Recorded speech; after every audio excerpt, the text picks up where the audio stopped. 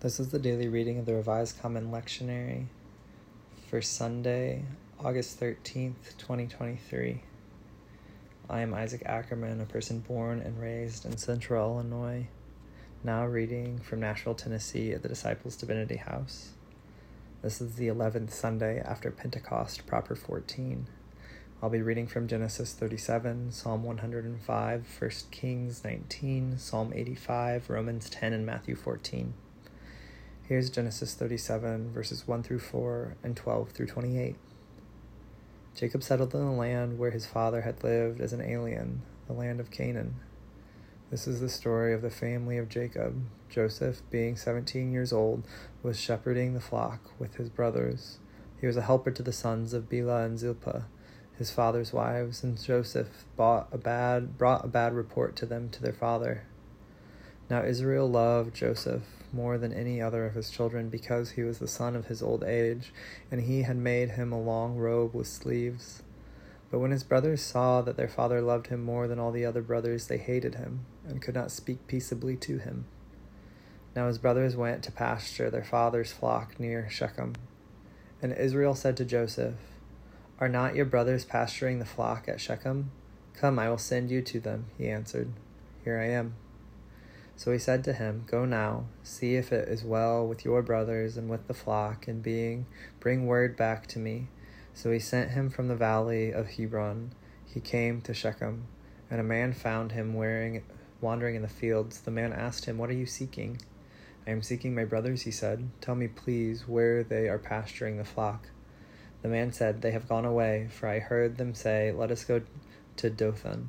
So Joseph went after his brothers and found them at Dothan. They saw him from a distance, and before he came near to them, they conspired to kill him. They said to one another, "Here comes this dreamer. Come now, let us kill him and throw him into one of the pits. Then he shall say that a wild animal has devoured him, and he shall see what will become of his dreams."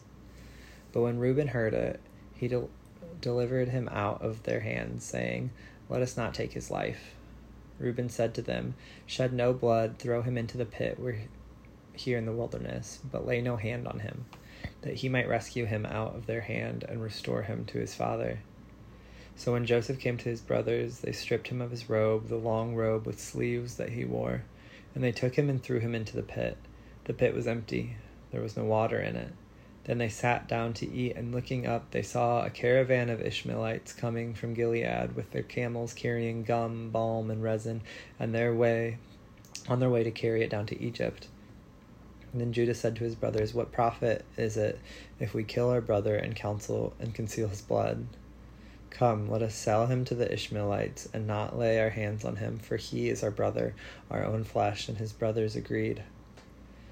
When some Midianite traders passed by, they drew Joseph up, lifting him out of the pit, and sold him with the Ishmaelites for 20 pieces of silver.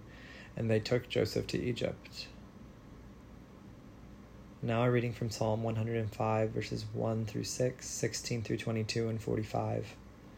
"O give thanks to the Lord, call on his name, make known his deeds among the people. Sing to him, sing praises to him, tell of all his wonderful works. Glory in his name, let the hearts of those who seek the Lord rejoice. Seek the Lord and his strength, seek his presence continually. Remember the wonderful works he has done, his miracles and the judgments he uttered. O offspring of his servant Abraham, children of Jacob, his chosen ones. When he summoned famine against the land and broke every staff or bread, he had sent a man ahead of them, Joseph, who was sold as a slave. His feet were hurt with fetters, his neck was put in a collar of iron. Until what he had said came to pass, the word of the Lord kept testing him. The king sent and released him. The ruler of the people set him free. He made him lord of his house, the ruler of all his possessions, to instruct his officials at his pleasure, and to teach his elders wisdom. Praise the Lord. 1 Kings 19, 9 through 18. At that place he came to a cave and spent the night there. Then the word of the Lord came to him, saying, "What are you doing here, Elijah?" He answered, "I have been very zealous for the Lord, the God of hosts, for the Israelites have forsaken your covenant, thrown down your altars, and killed the prophet with the sword. I alone am left, and they are seeking my life to take it away. He said, Go out and stand on the mountain before the Lord, for the Lord is about to pass by. Now there was a great wind so strong that it was splitting mountains and breaking rocks in pieces before the Lord. But the Lord was not in the wind. And after the wind, an earthquake, but the Lord was not in the earthquake. And after the earthquake, a fire, but the Lord was not in the fire.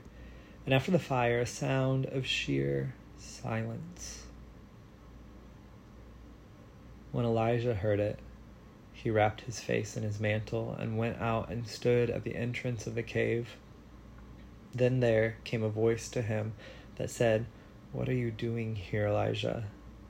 He answered, I have been very zealous for the Lord, the God of hosts, for the Israelites have forsaken your covenant, thrown down your altars, and killed your prophets with the sword. I alone am left, and they are seeking my life to take it away.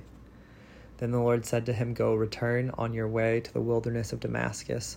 When you arrive, you shall anoint Hazael as king over Aram. Also you shall anoint Jehu, son of Nishmi, as king over Israel. And you shall anoint Elisha, son of Shaphat, of Abel-Manolah, as prophet in your place. Whoever escapes from the sword of Hazael, Jehu shall kill, and whoever escapes from the sword of Jehu, Elisha shall kill. Yet I will leave 7,000 in Israel, all the knees that have not bowed to Baal, and every mouth that has not kissed him. And now a reading from Psalm 85, verses 8 through 13. Let us hear what God, the Lord, will speak, for he will speak peace to his people, to his faithful, to those who turn to him in their hearts. Surely his salvation is at hand for those who fear him, that his glory may dwell in our land. Steadfast love and faithfulness will meet righteousness, and peace will kiss each other. Faithfulness will spring up from the ground, and righteousness will look down from the sky. The Lord will give what is good, and our land will yield its increase. Righteousness will go before him, and we will make a path for his steps. And now a reading from the Epistle to the Romans, chapter 10, verses 5 through 15. Moses writes concerning the righteousness that comes from the law, that the person who does these things will live by them. But the righteousness that comes from faith says, Do not say in your heart, Who will ascend into heaven? That is to bring Christ down. Or who will descend into the abyss? That is to bring Christ up from the dead. But what does it say?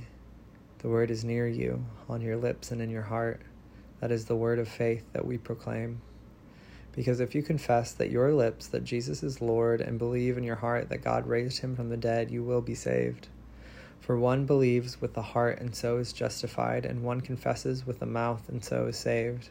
The scriptures say no one who believes in him will be put to shame. For there is no distinction between Jew and Greek. The same Lord is Lord of all and is generous to all who call on him. For everyone who calls on the name of the Lord shall be saved. But how are they to call on one in whom they have not believed? And how are they to believe in one of whom they have never heard? And how are they to hear without someone to proclaim him? And how are they to proclaim him unless they are sent?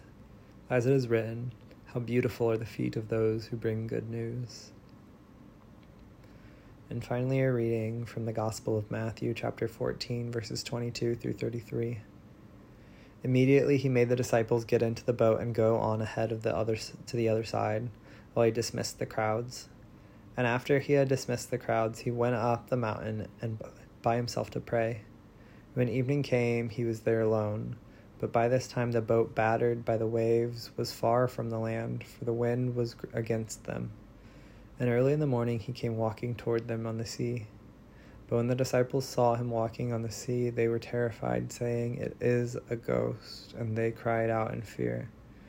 But immediately Jesus spoke to them and said, Take heart, it is I, do not be afraid.